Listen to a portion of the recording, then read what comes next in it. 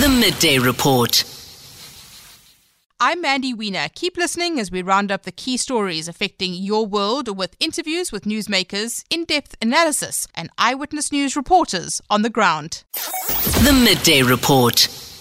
But let's start in Lesotho because Lesotho's Minister of Foreign Affairs, Lejone Mpotjoane, has admitted that his country's poor economy is contributing significantly to acts of illegal mining. But he has also responded to Mineral Resources Minister Gwede Mantashe's comments about economic sabotage. We spoke about this earlier this week and last week as well. The fact that Gwede Mantashe has visited that mine near Welkom in the Free State where 31 Basotho nationals were killed. There were high levels of toxic gas, and Gwede Mantashe is saying that this amounts to economic sabotage. I'm going to play you two bits of audio. Firstly, let's have a listen to Gwede Mantashe yesterday at this former Harmony gold mine in Welkom, speaking about the death of more than 30 illegal miners there. There may be people who are still there. And if there's still people there and methane explodes further, there may be additional deaths. So it's an estimate we're suspecting. We're not giving you a scientific number. We've not gone underground. We hope to ultimately get there. But at this point in time, all we're saying is that movements that are shown by the movement of methane reflect that there may be some movement underground, because that shaft is not an easy shaft where you walk in and out. It's quite a difficult shaft. And that is where our suspicion comes. That's Gwede Mantashe yesterday visiting that mine near Welkom. As I said, he also made comments about the Lesotho government, pretty harsh comments as well.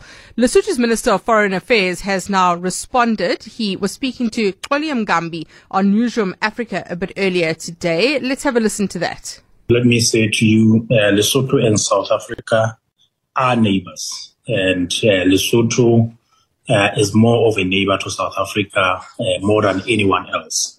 And as Lesotho, we are placed right inside South Africa. So as Lesotho, we have the only neighbor, which is South Africa. Indeed, South Africa's got other neighbors. So for me, as the Minister of Foreign Affairs and International Relations, the relations between Lesotho and South Africa is my highest priority. And indeed, since my appointment as the Minister, we have been working closely with Honorable Minister Naledi Pandor to build and strengthen the relations between our two nations. Yeah. And the issue of the economic sabotage, it is such a strong word to use against Lesotho. Because to say something is an economic sabotage, it means it is a formal or a government-led and decided activity. Indeed, there are illegal minings. Indeed, there are some illegal activities by Basotho living in South Africa. And as the government of Lesotho, we don't support any illegal activity done by Basotho, placed anywhere in Lesotho or outside Lesotho. That is Lesotho's Minister of Foreign Affairs, Lejone Mpotjoane, speaking on Newsroom Africa a bit earlier on today. EWN's reporter Oren Singh is in Lesotho for us, joins us now live. Oren, good afternoon to you. Thank you very much for your time today. The response from the Lesotho government to Gwede Mantashe's comments saying this isn't an orchestrated government-led campaign to back illegal mining. What else have they been saying? Good afternoon, Mandy. Yes, we sat down with the Minister of Foreign Affairs in Lesotho yesterday afternoon at their offices in Meseru, that is Minister Lejone Mpotjoane, and kind of the same sentiments that he expressed on Newsroom Africa this morning, that, you know, the relationship between Lesotho and South Africa is not strained. There is no issues between the two countries. After the incident did happen, it happened last month around the 18th of May, the Ministers of Mineral Resources, Gwede Mantashe, as well as the Minister of Minerals in Lesotho had been chatting about it, and they had come to some sort of agreement about planning the way forward in which they were going to get these miners out. Now, what the Minister of Foreign Affairs told us yesterday is that there isn't 31 nationals. Originally, there were 31 Basotho men believed to have been killed, but 3 of those bodies were brought up shortly after the methane gas explosion happened. And this was done by some of the Zamazamas that were in that mine at the time that survived the explosion. And so 3 bodies were brought up. And so the Lesotho government believes there are at least 27 bodies that remain trapped beneath the ground. Today, Mandy, we had met with some of the victims of the men who are trapped beneath the surface. And they're pleading, they're begging with the South African government, and more specifically Minister Mantashe, to do something, because they seem to think that because there were 3 people that were brought up by these illegal Zamazamas going underground, they seem to think that they can send more Zamazamas to collect the bodies of these men that are trapped beneath the surface. But we know that Minister Mantashe yesterday said that as the South African government, they could not allow that to happen, as they would be condoning a criminal activity by sending more Zamazamas down into this unused mine shaft. So you say that you have spoken with the relatives of those who died in this incident. Aside from calling on Gwede Mantashe to do more, what else have they been saying about why their relatives were in the country while they were pursuing illegal mining? I think it's a sentiment that we've heard quite a bit since being in the country, arriving yesterday, Mandy, from both government as well as some of the residents that live in Lesotho, that, you know, the poor economic climate that the country is faced with is contributing heavily towards, you know, a number of illegal activities being taken on by their citizens, and one such is that of illegal mining. The minister was quite, was quite certain in the fact that he agrees that there are a large number of Basotho men who go into South Africa and commit illegal mining and undertake these illegal activities in the country. But he does say that it is twofold, in the sense that there is a market for what they're mining. And he says that market is not in Lesotho. He says South Africa needs to find out who the buyers of these minerals are, be it gold, be it diamonds, or whatever the case is that these Zamazamas are underground mining, and arrest those buyers, because he says it's for sure that those buyers are not in Lesotho, but rather in South Africa. And that was sort of the same sentiment that we're hearing from family today, who agreed that, you know, as young people from Lesotho, there are no jobs for them, and they're facing quite a bleak future. And so they're forced into the sort of lifestyle when they see someone coming up in their area and able to build a nice house, so take care of his family, and they find out that he's in fact a Zamazama. They're forced to actually take that route and go down the wrong path. But they say that, you know, if South Africa really wants to stem the illegal activities of illegal mining in the country, they need to clamp down on who the buyers are. Oren, thank you very much. Oren Singh, EWN reporter, speaking to us there from Lesotho, where he's been speaking to the relatives of those men who died in this mine shaft near Welkom. Also been speaking to the Minister of Foreign Affairs, Lejone Mpochwane, there about Gwede Mantashe's comments. Lots of response coming into this already. And Twaki saying on WhatsApp, why is the rescuing of these criminals the responsibility of the South African government? Lesotho government should lay down the capital to rescue them, and other reactions as well to the comments from the Lesotho Minister of Foreign Affairs. What do you think about this? Who should be rescuing them? And then, as Oren described as well, it is very much because of the economy, the Lesotho's poor economy, one of the contributing factors to the fact that they are pursuing illegal mining because there are no alternatives. On 702 and Cape Talk, this is the Midday Report with Mandy Wiener, brought to you by Nedbank Commercial Banking, specialists who enable your business growth aspirations. So I did speak at the start of the show about the fact that the Institute of Risk Management South Africa, in its annual risk report, has raised red flags about growing social unrest in the country, specifically a rise in protests and riots fueled by social and economic pressures that have been persisted in the country for almost a decade. So what we're seeing today in Diepkloof, very much in line with that, law enforcement keeping a watchful eye over protests at the Diepkloof hostel in Soweto. Protesters were reported to be stoning vehicles yesterday. Reports also of journalists being attacked. Alpha Ramashwana, EWN reporter, following that for us. Alpha, firstly, tell us, what is the current situation in Diepkloof?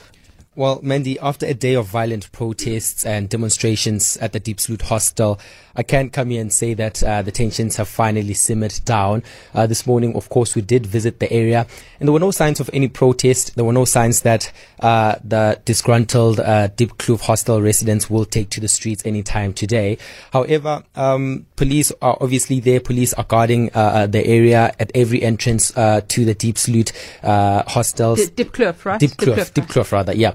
At every entrance at the Diepkloof hostel, there are, police nyales and JMPD officers there, just making sure that things don't get out of control, just like they did yesterday.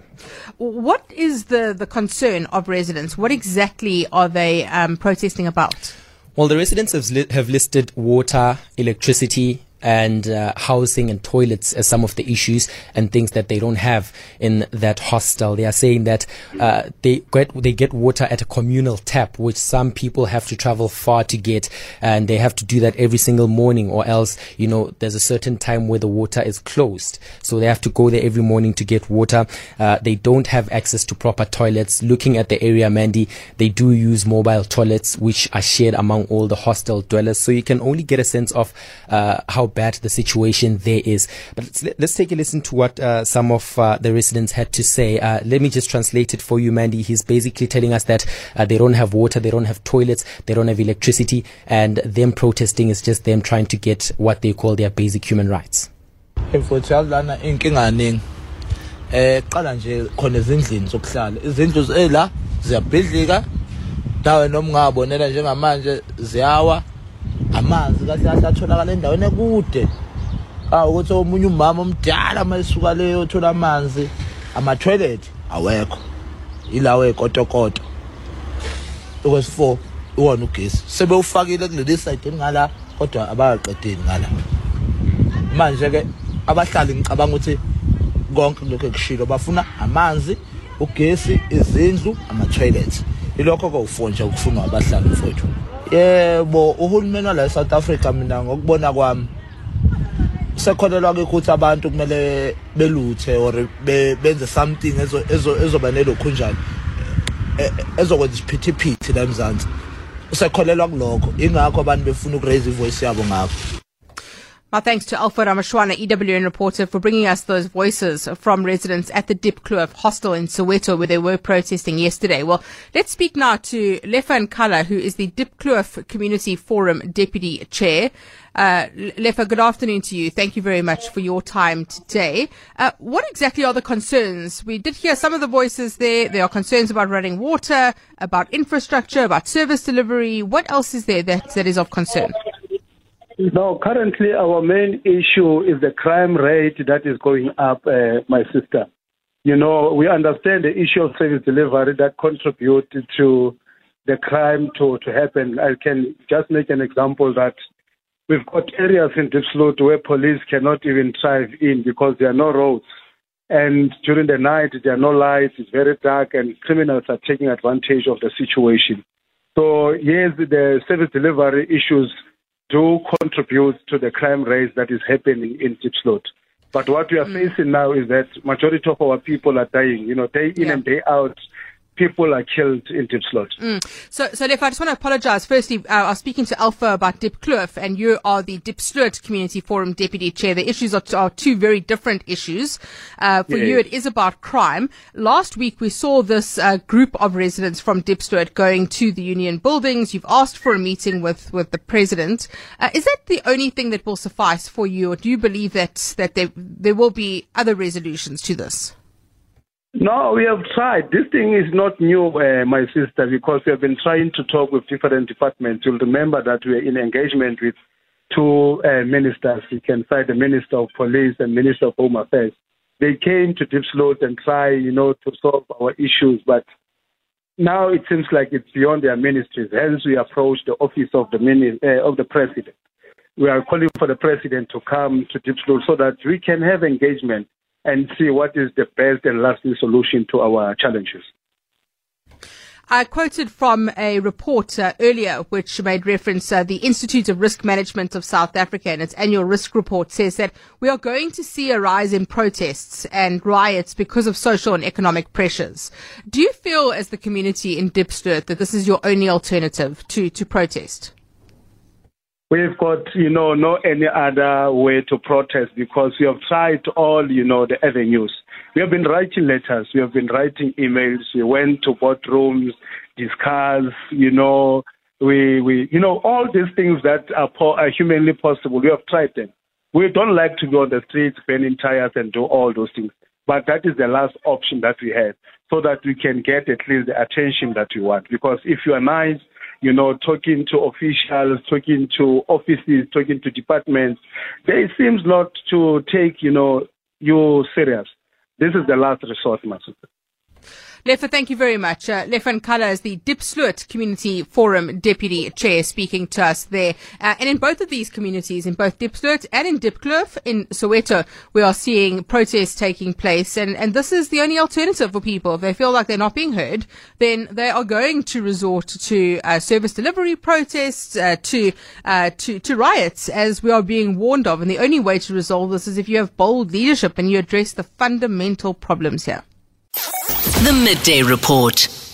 I mentioned before the headlines that we are going to speak about what is going on in court today. The Moti Group trying to block Amabungane from publishing further articles in its Moti Files series.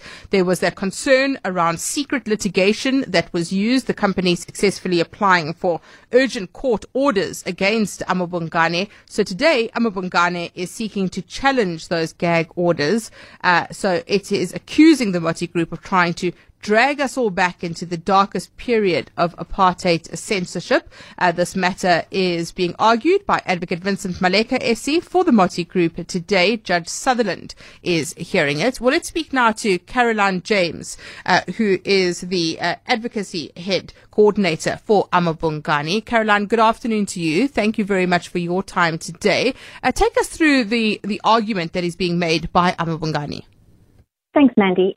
Yes, I think we're making our argument in court today, which is the same as we've been sort of speaking about since we first heard of this, as you say, the secret application. Our argument is that as journalists, we're entitled to obtain information from sources and that we have an ethical obligation to not reveal the identity of those sources. And then we may publish articles that, if they are in the public interest, irrespective of whether those articles have negative content about individuals. And the Moti Group believes that we do not have those rights, that we cannot obtain information from sources if that source has potentially got the information illegally, and we are not allowed to publish articles that are defamatory of them based on documents that were obtained illegally and that belong to them. The Moti Group wanted to bring a counter application. Judge Sutherland did not want to allow that, saying it was irregular and actually quite a cheek. What was that about? Yes, so later on, after we'd filed the case before Judge Sutherland, as you say, the Moti Group tried to bring an application in which they proposed additional relief that they sought. But our argument always was that irrespective of the merits of their counter application, it was just not regular. It didn't follow court process to do that, and I think that's what Judge Sutherland recognized as well. Didn't go into the actual content of that application, but just said that they were not entitled to bring that application in the way that they did. Caroline, what is at stake today? Because Amabungane has said that this is very much an affront to media freedom, that it's an attempt to silence whistleblowers. What do you believe is at stake today? So I think, as I mentioned, it is a fundamental principle of journalism that journalists can retain the confidentiality of their sources, and that is what enables investigative journalism. Many individuals are not comfortable because of threats to their safety to report publicly on what they know, and so that they rely on that confidentiality that journalists can offer them.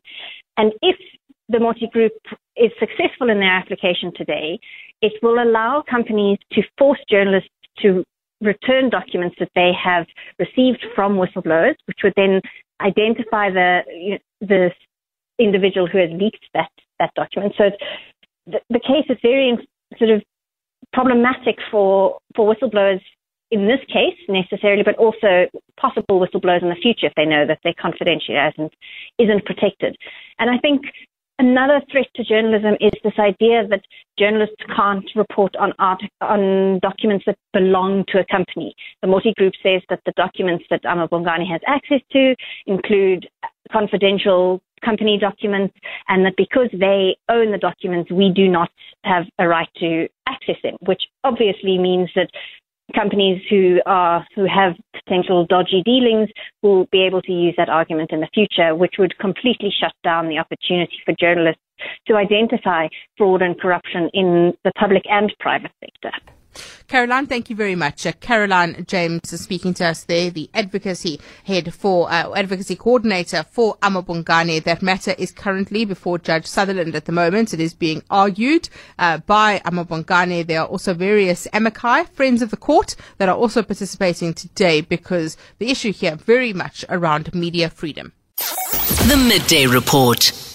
So following on from the heavy rainfall in the Western Cape, we saw the levels of dams across the province rising. The Department of Water and Sanitation today holding a media tour to the Berg River Dam near Franschhoek, having a look at the water situation in the Western Cape. We know this comes off the back of years of drought and dam levels being so low. And now that we've had significant rain, how has that impacted on dam levels? Also, how has it impacted on infrastructure? Kevin Brunt, EWN reporter, joining us now. Kevin, tell us what you've seen at the Berg River Dam. A very good afternoon to you, Mandy. Well, we've just arrived here on the dam. Earlier on, we had a briefing from the officials from the Department of Water and Sanitation at the office further down below. We've now made our way up to the actual catchment dam, and it's quite impressive to see the technology being deployed here. Also with regard to safety and ensuring that the areas in particular being kept safe with regard to heavy rainfall. A lot of questions also coming from the media in terms of what can officials or the department then do. We're only now basically at the end of June. As expected, there are still 2 good months of heavy rain lying ahead for the Western Cape. Word from the officials here is that the Western Cape dams is now at a collective 85% compared to 56.8% during the same time last year. They've also given updates with regard to individual dams. The Berg River Dam, as you correctly said, just outside Franschhoek here in the Cape Winelands, that is more than 100% full. But they gave us the assurance, Mandy, that when it comes to the safety, some of these dams also have a purpose besides being a catchment area or reserves for household use. It's also then to control the flow of water within this area, and that's why they have various mechanisms in place here to ensure the residents are being kept safe. But just listen to what Ntombizanele Mupariwa from the Department of Water and Sanitation here in the Western Cape had to say. In terms of our emergency preparedness that the department has,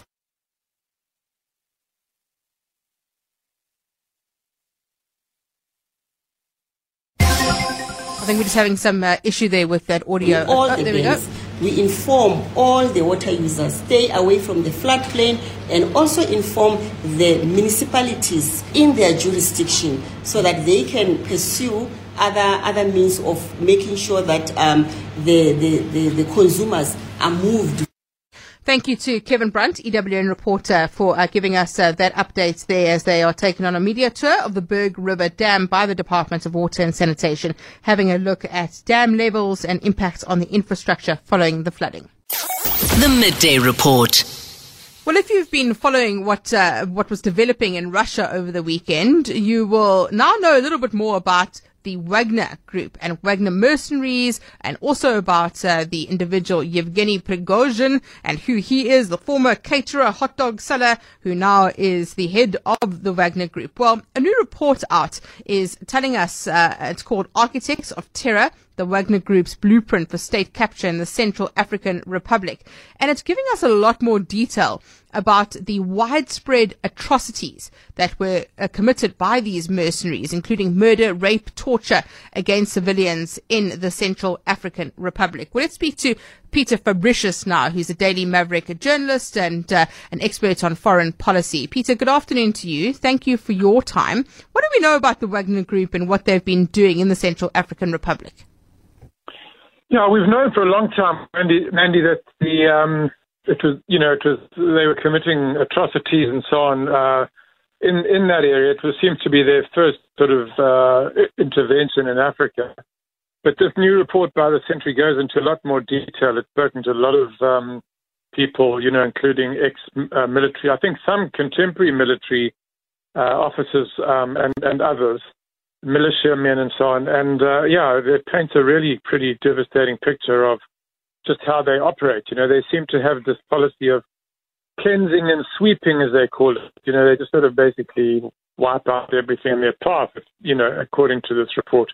When they want to take over an area, wipe out opposition villages because that particular ethnic group tends to support the opposition, and wipe out mining camps because that's their kind of way of getting their quid pro quo, I think. And what kind of cooperation do we see between the Wagner Group and Prigozhin and the government of the day? Because it does seem as though they're really using this to eliminate opponents of the current president. Yeah, the report's quite interesting in that regard because it said there is a prevailing view that the president, Touadera, is simply a puppet of the Wagner Group, that he's also been captured. But in fact, they think not. They think that he is quite cynically using the group and against everybody else, that he still makes the ultimate decisions. That was what their informants told them.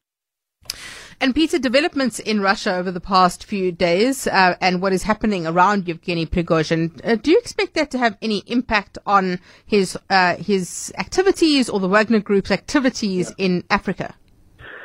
Yeah, that is a big question, actually. There's a lot of speculation about that in media and, social media and so on. Because there's some reports that suggested that Wagner was going to be dissolved as part of this deal, but it's now beginning to look less clear. It might be that, the deal that Putin offered Prigozhin was that, the Wagner Group should either join, the soldiers should actually join the army, or they should leave Russia, go to Belarus. So it might be that Wagner manages somehow to continue operating, Prigozhin continues to operate the whole Wagner from Belarus, conceivably. Peter, thank you very much. Peter Fabricius speaking to us, the Daily Maverick journalist, foreign policy expert as well, about this new report out, which does tell us about what is being done by the Wagner Group. It's called Architects of Terror, the Wagner Group's blueprint for state capture in the Central African Republic. The Midday Report. Jobs numbers out today from Statistics South Africa. South Africa shedding 97,000 jobs in the last year. That's from the 12 months from March to March. So that means that there are now less than 10 million people with jobs in the country. The quarterly employment statistics survey released by Stats SA today, looking at total employment, just 10 million South Africans are employed. Astonishing that. Well, let's speak now to Matlapane Masupie, who's the Employment Statistics Director at Stats SA. Matlapane, good afternoon to you. Thank you very much for your time. Take us through some of the findings from the quarterly employment statistics survey. Afternoon, 702, and thank you so much for the interview. The survey that is the QES Quarterly Employment Statistics Survey for Quarter 1 2023 showed that 9,970,000 people were employed. This is a quarterly decrease of 21,000 from 9,991,000 in Quarter 4 of 2022. And when you look at the year-on-year comparison, as you've indicated, it's a drop of 97,000. And when we look at the sum of the content of the survey, which measures full-time and part-time, full-time we are referring to those working 40 hours or more per week, while part-time, on the other hand, are those working less than 40 hours. The results are as follows. We're going to break down that 9,170,000 into full-time and part-time. Full-time gave us 8,818,000, while part-time registered 1,152,000. And we look at the movement quarter and year-on-year movement of both part-time and full-time, starting with full-time. The results show that full-time quarter-on-quarter dropped by 63,000, and also year-on-year it registered a drop of 24,000. While part-time, on the other hand, showed an increase of 42,000 quarter-on-quarter, but year-on-year a drop of 23,000. And zooming into the industries contributing to this drop, we have indicated that it's a drop of 21,000. We are starting with the first one is trade, and a decrease of 36,000. Followed by business services, 32,000. Transport and construction both showed a drop of 2,000 each. However, there are industries which give us some good news. I may say it, community services, an increase of 41,000, mining 5,000, manufacturing 4,000, and electricity 1,000. Let me zoom into these community services, which showed the highest increase of 41,000. It's an industry which consists mostly of your national department, provincial, municipalities, universities and technical, and lastly your extra budgetary. Extra budgetaries are your government museum, government resorts, libraries, your IEC, they fall under extra budgetary. Right. But that increase of 41,000 is coming from provincial departments, because we are currently or the government is currently running a presidential youth employment initiative project. So the bulk of this is coming from youth who are employed to help in education activities. Matlepane, thank you so much. Matlepane Masupia, Employment Statistics Director at Stats SA. So what we're seeing across the board is a decline in jobs, but in government there is job creation because there's a youth employment thing. I think Panyaza Lasufi may be driving some of that as well. But overall, less than 10 million people are employed in South Africa, in a country where we have 60 million people. The Midday Report. That's a wrap of the day's news. Don't forget you can catch the full Midday Report live on 702 and Cape Talk via our streams on YouTube and our website 702.co.za and capetalk.co.za. Keep checking in for updates from my colleagues at Eyewitness News. Till the next time, I'm Mandy Wiener. The Midday Report.